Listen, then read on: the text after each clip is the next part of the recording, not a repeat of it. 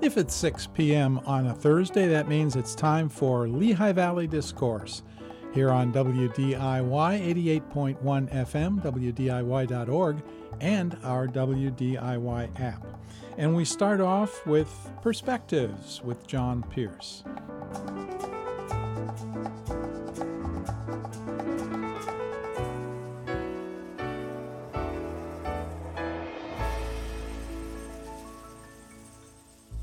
My guest this evening is Reverend Sue Pizor Yoder, who has co-authored a book. Is that the better way to say it, Sue? There are 8 of us.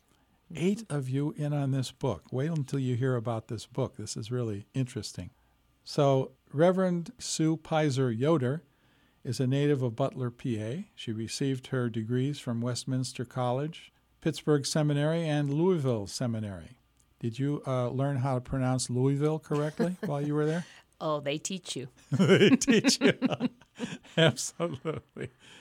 Her doctorate was in preaching to the whole household of God. She has been a pastor for 39 years, served 3 Presbyterian churches right here in the Lehigh Valley, Allentown and Bethlehem, and then also in Liberty Corner, New Jersey. In 2005, Sue founded the Barn Faith Community, and that was in Allentown. It met in several places. It met in a fire hall, it met in a community center. It met pretty long in Swain School. I remember Swain School as the place, right. And that was innovative new church development.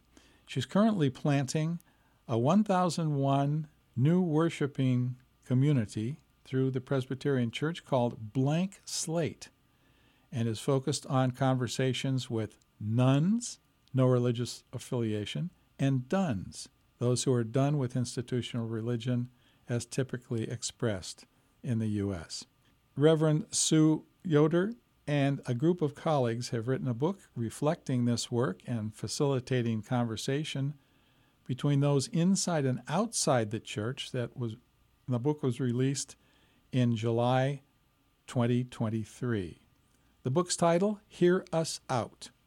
Sue Pizor Yoder loves teaching, spending time with her family, singing, cooking, traveling, and hiking. Wow, she is the Renaissance woman. Sue, welcome to our microphones. Delightful to be here. Yeah, it's always fun to be with Sue. She has so many ideas bubbling around all the time. Is that right? Is that fair to say? Probably. Yeah. So, Sue, the book is called Hear Us Out. It's a 200-page book, and in here you have quite an extensive bibliography. So this is just not anecdotal things. This is, you went and interviewed people, and then you divided the book into 6 chapters. Tell us a little bit about that whole experience. Which people were you looking for? Sure. I got a grant through a Louisville Institute, and the plan was that we would first begin by really reading, trying to come to understand emerging generations and how they were making meaning. So we read over 75 books, thus the extensive bibliography. We listened to countless podcasts. We passed around hundreds of articles between those of us who were doing the research. And then when we completed that, we made a list of the things that all of the literature agreed on about millennials, about Generation Z, about the unchurched, about those who might be agnostic or atheist on the outside looking in. And then we made this decision that we didn't want to just believe the literature, so much of it was by survey or whatever. We really wanted to talk with the people themselves. We wanted to do ethnographic research, it's called, where you really, and most people don't do it because it's very time-consuming because you're meeting people one-on-one. Yes. And so we interviewed 225 people. As a result of the pandemic, they went from personal interviews face-to-face to online. But that actually proved constructive for us because then we had somebody transcribe all 225, and we were able to really look at it as in its bulk, not just in specific, but what were in common, what words were used the most, all kinds of wonderful things once they were transcribed. And we discovered that some of what we had researched was very accurate, and some of what we researched, the folks that we interviewed, we wouldn't say that it was actually accurate. Typical? Yeah, not typical. For instance, people would often say that millennials were lazy. We would say they are uninspired, and we would say there's a big difference between those two. For instance, the literature would say that most millennials are narcissistic. Our experience was that many of the people that we interviewed were incredibly giving, incredibly kind, and incredibly generous people, not narcissistic at all. So this was the reason for the interviews against the book knowledge and, some of that research that was done. And we just loved doing it. We crafted some questions that were consistently asked to all 225 people. The book is a reflection of those 6 questions. We crafted 5 of them. After 3 or 4 interviews, each person asked me the same thing. Why aren't you asking me why I'm a nun or done? That's what I came prepared to tell you. And we said, well, we didn't want to ask an overtly religious question like that was leading. But we added a question. Tell us about your faith journey that you grew up in and if it has changed and how. And we also told every interviewee that was not our question, that was something that they wanted to tell us. And they opened up very much about that. Yes, I was going to say you're a pastor, and yet you have emphasized in the book that you did not come at your partners. You call them conversation partners instead of subjects. So it makes it sound like a true conversation. Which is what we wanted it to be. Yes, and not pushing toward faith and what are you doing about it these days and why aren't you going to church? Not at all. As a matter of fact, we intentionally avoided religious language, and we intentionally avoided anything that would make anyone feel guilty. We weren't there to judge. We were there to listen, and the way we crafted the questions was very intentional in the sense that we really wanted them to feel very safe to open up. One young man who's an atheist said to me at one point, if the kinds of questions you're asking and the kinds of listening that you are doing had occurred when I was taken to church as a child, I may still be there. So I think many of our respondents were very appreciative of the questions, the way we asked them, and their capacity to have free reins to give us input without interruption. Let's get into this idea of who are the millennials, Gen Z, and what is unique about these generations. Sure. Millennials are those who are born between 80 and 95. They're currently ages 28 to 43. They're called millennials because they came of age. We consider those adolescent years kind of coming of age when you are formed as a generation. And they came of age at the turn of the millennia. Gen Z, or often called iGen because they're the first generation to not know life without an iPhone, were born between 96 and 2012. They're currently 28 and under. These 2 generations were generations both under 40 that have shown statistically that they are, unlike their predecessors for many generations ahead of them, returned to church when they got married and had children. These generations are not. They are choosing not to return to church. Many of them have never been introduced to church or synagogue or mosque. Many of them have had non-practicing parents. And so they have a very high percentage of people who are what we call nuns and duns. Either they have no religious affiliation or they are done with institutional expressions of religion. So it does not, however, mean, as we discovered, that they are not spiritual, that they don't have leanings towards wanting to explore that which is sort of beyond themselves. So they often might practice meditation, or they might be into contemplation. They might practice yoga. Many of them, what we discovered, have what we call a belief system that's moralistic therapeutic deism. Moralistic, they want to do good. Therapeutic, they want to feel good. deism, they kind of put together a faith by little bits of this and that. They might do yoga here. They might have a Buddhist roommate in college. They might have grown up Christian. They might have a friend, a very good friend that's Jewish. And so they take a little bit of all of these things and kind of craft or create what it is they believe out of that. So most of the folks that we interviewed, while they did not profess to a particular faith, many of them held to moralistic therapeutic deism. I never heard that term before. Is that one that you all created? No, that was created in Princeton in some studies that were done a few years ago. Oh. So let me ask the question, why did you choose to do this research in the first place?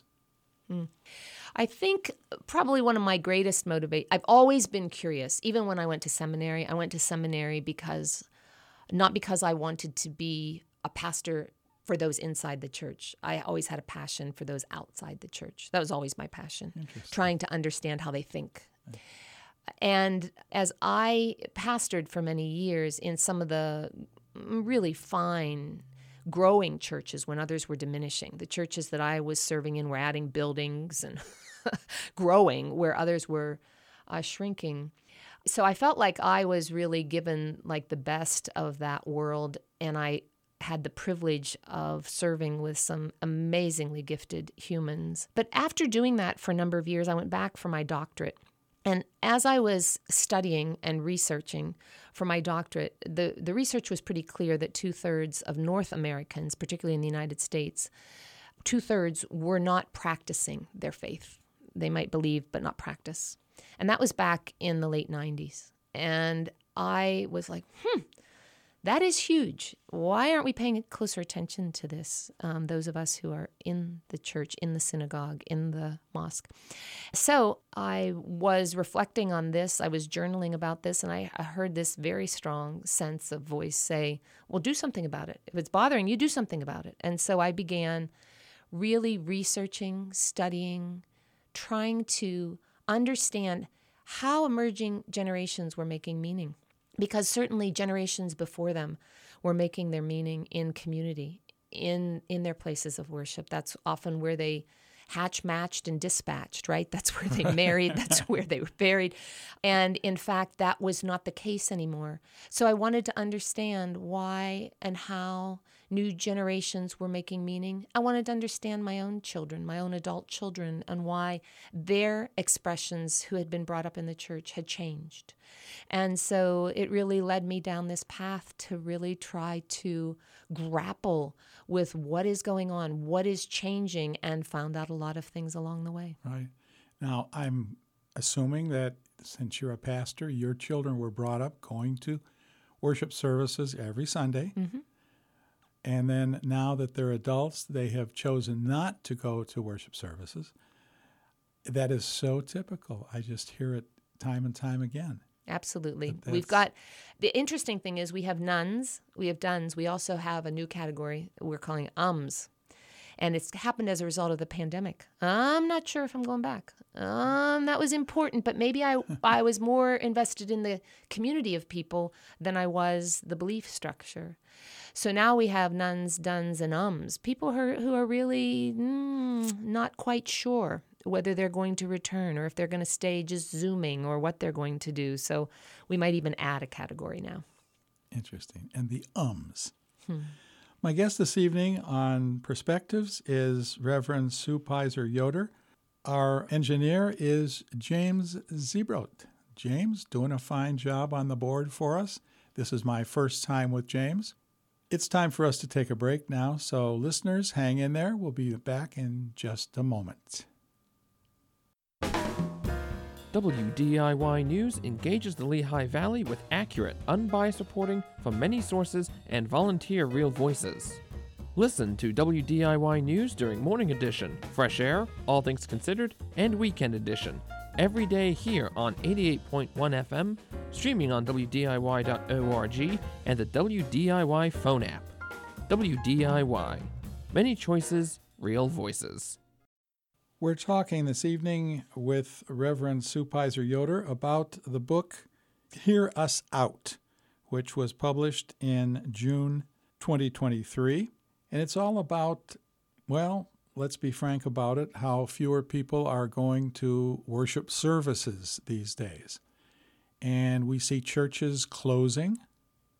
We see for sale signs on churches that had been there for how many years. So your curiosity, Sue, is with why this is happening and what are young people thinking? And you say that every once in a while there's a sort of a pause. Yeah, some of our sociologists have looked and said about every 500 years, it's time for a rummage sale, interestingly, is what Phyllis Tickle calls it. You know, if you go back to, let's talk about Christendom's roots, if you think of the sort of the beginning when Christ walked the earth, and then about 500 years later, 476, you had the fall of Rome. Right. And then about 500 years later, in 1054, you had the great schism between the Roman Catholic and the Eastern Orthodox churches. And then about 500 years later, in 1517, you had the Reformation. And of course, the Reformation was what prompted, again, a huge period of change because of the advent of the printing press. So, right, Luther's 95 Theses don't end up on just the door of Wittenberg for the priests to talk about, but they get widely disseminated. It becomes a communal conversation instead of a conversation just among the brotherhood. And then, of course, 500 years later, you look to the turn of the millennial, and we have this little thing called technology. And technology has shifted our perspective from a parochial perspective to certainly a global perspective. You know, when you think back, many of us think back to our childhoods that are, let's say, above 50, above 60. And your childhood was often very similar. Neighborhoods looked the same. The people in the neighborhood acted pretty much the same. They had names the same. They ate the same foods. They had the same kinds of customs. Yeah, I mean, I grew up in a high school with 1,000 kids in my graduating class. There were 2 African Americans. There was 2 Jews. And we knew who was Roman Catholic and who was Protestant in that 1,000 kids. Now, it would look very different. It would be very different. Family structures, very, very different, right? From mom, dad, 2.3 kids and a dog, you know, to a family that is often step families. It can be 2 parents of the same gender. It can be families that are sharing kids between, you know, different families, adoption, you know, just this, it's limitless, the kinds of family structures that we have. Barney started declaring this back several years ago. A family is love. That's a family. Oh. You know, he didn't say, you know, the big purple dinosaur that many Gen Xers grew up with. Right. He certainly redefined family. A family is love. That makes me think of our old buddy Fred Rogers. Absolutely. Yes. Yeah. Went to my seminary, had a course with him. Did you? Children and families in times of stress. Oh. You know, he was trying to help broaden some definitions that were more inclusive, and certainly did that. Times have changed, and all of a sudden, because of the advent of technology, we don't just have this parochial view, but, you know, we get instant news. We know what's happening in the world all the time, in the flash of an instant.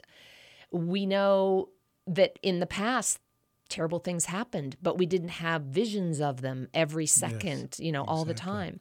Right. The news, this technology has so many pluses. It also has some negatives. It has some minuses.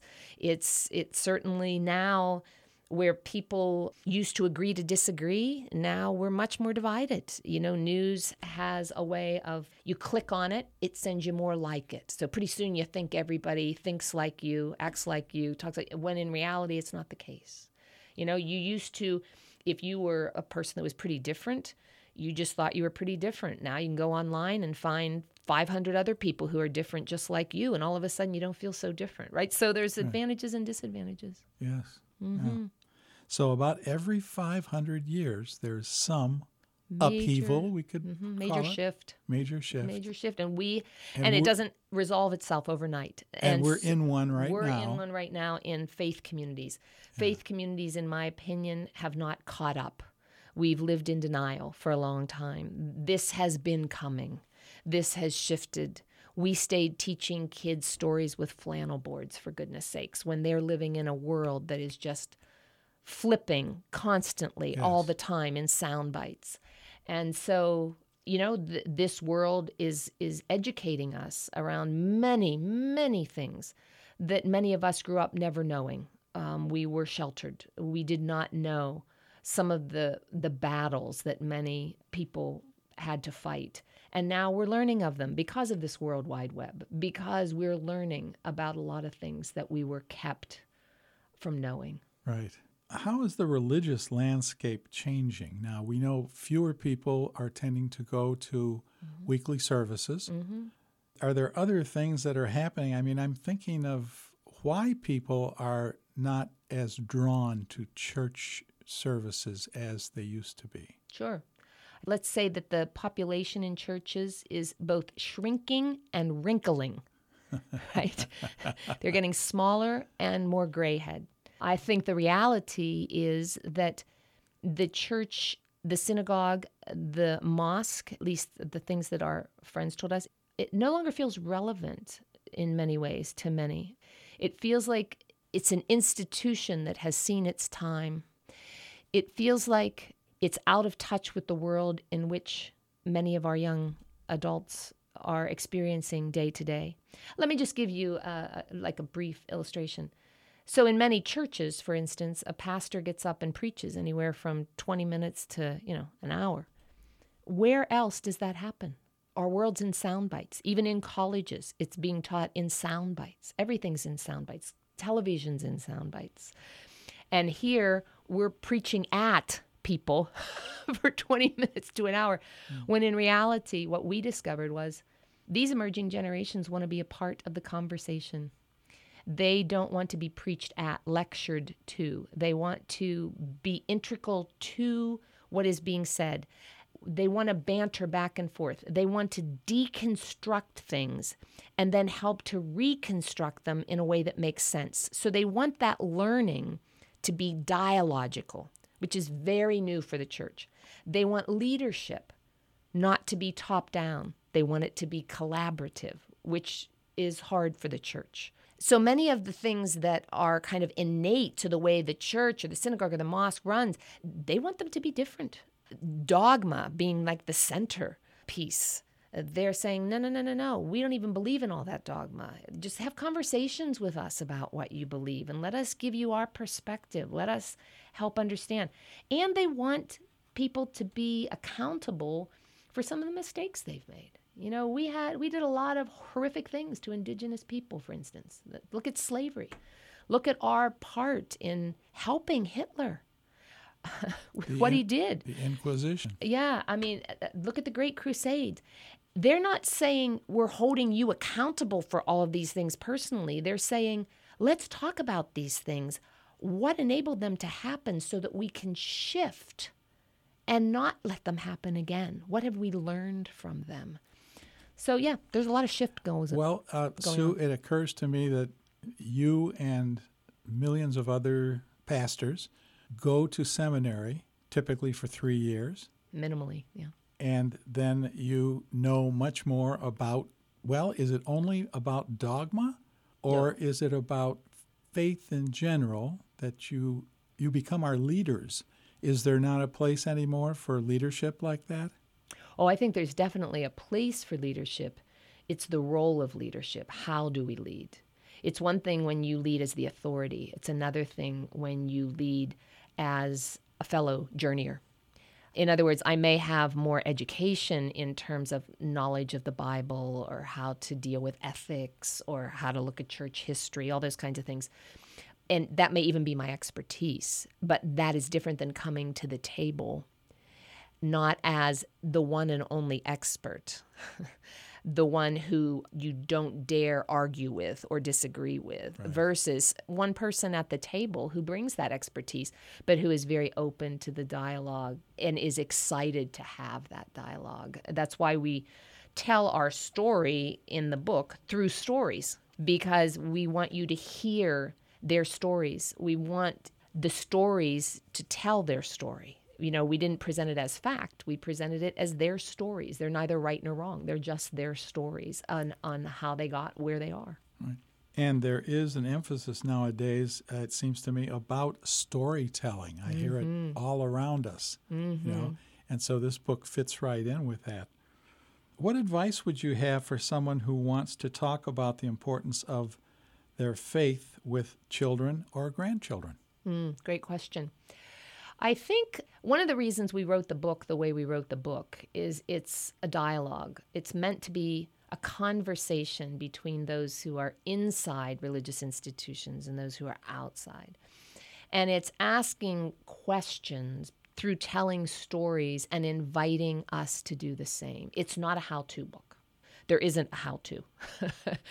It's about the conversation. It's about learning one from the other. Emerging generations are more open to mentors than any previous generation. But they don't want mentors as in being apprenticed. I've arrived and I will show you my trade. No. They want equal partnering and pairing of relationship. They believe they have things to contribute to that relationship, and they believe you have something to contribute to them. It's a mutual give and take. And so I think that is the way going forward. This collaboration that they want in the marketplace, they also want it in relationships. They want it to be a definite give and take, a back and forth. And the book invites people to that back and forth. So a great way to have this conversation, for instance, with your kids would be to read the book together and to have the conversation. At the end of each chapter, there are questions. You get to answer the question that we asked the 225 people we interviewed. You get to understand why we asked that question. You get to dig deep. And in the process, there's this coming to know the other. There is this appreciation of the other, not the other as project that I'm going to fix or I'm going to get to join or I'm going to, right? But the other as person and how to relate back and forth. Relating back and forth, yes. And so it's not a how-to book to get people to go back to worship services. No, it is not. That comes out pretty clearly.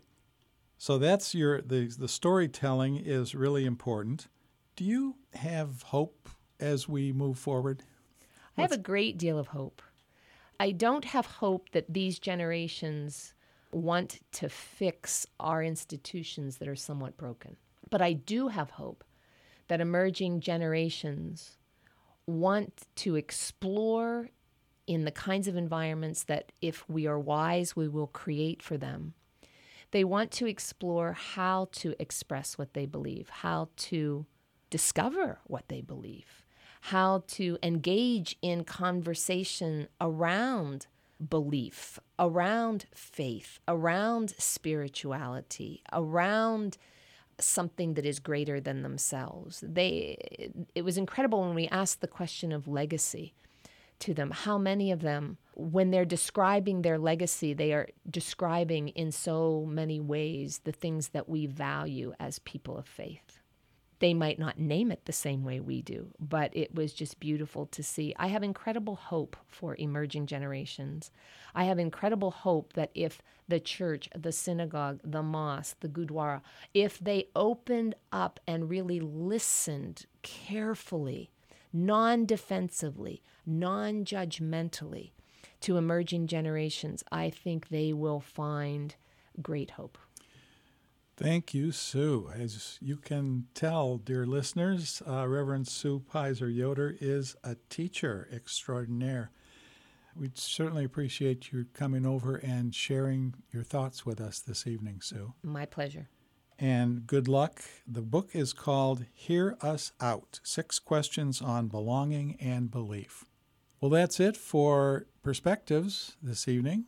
I'm John Pearce, our engineer, James Zebrot, and until we meet again, remember to be gentle with your neighbor.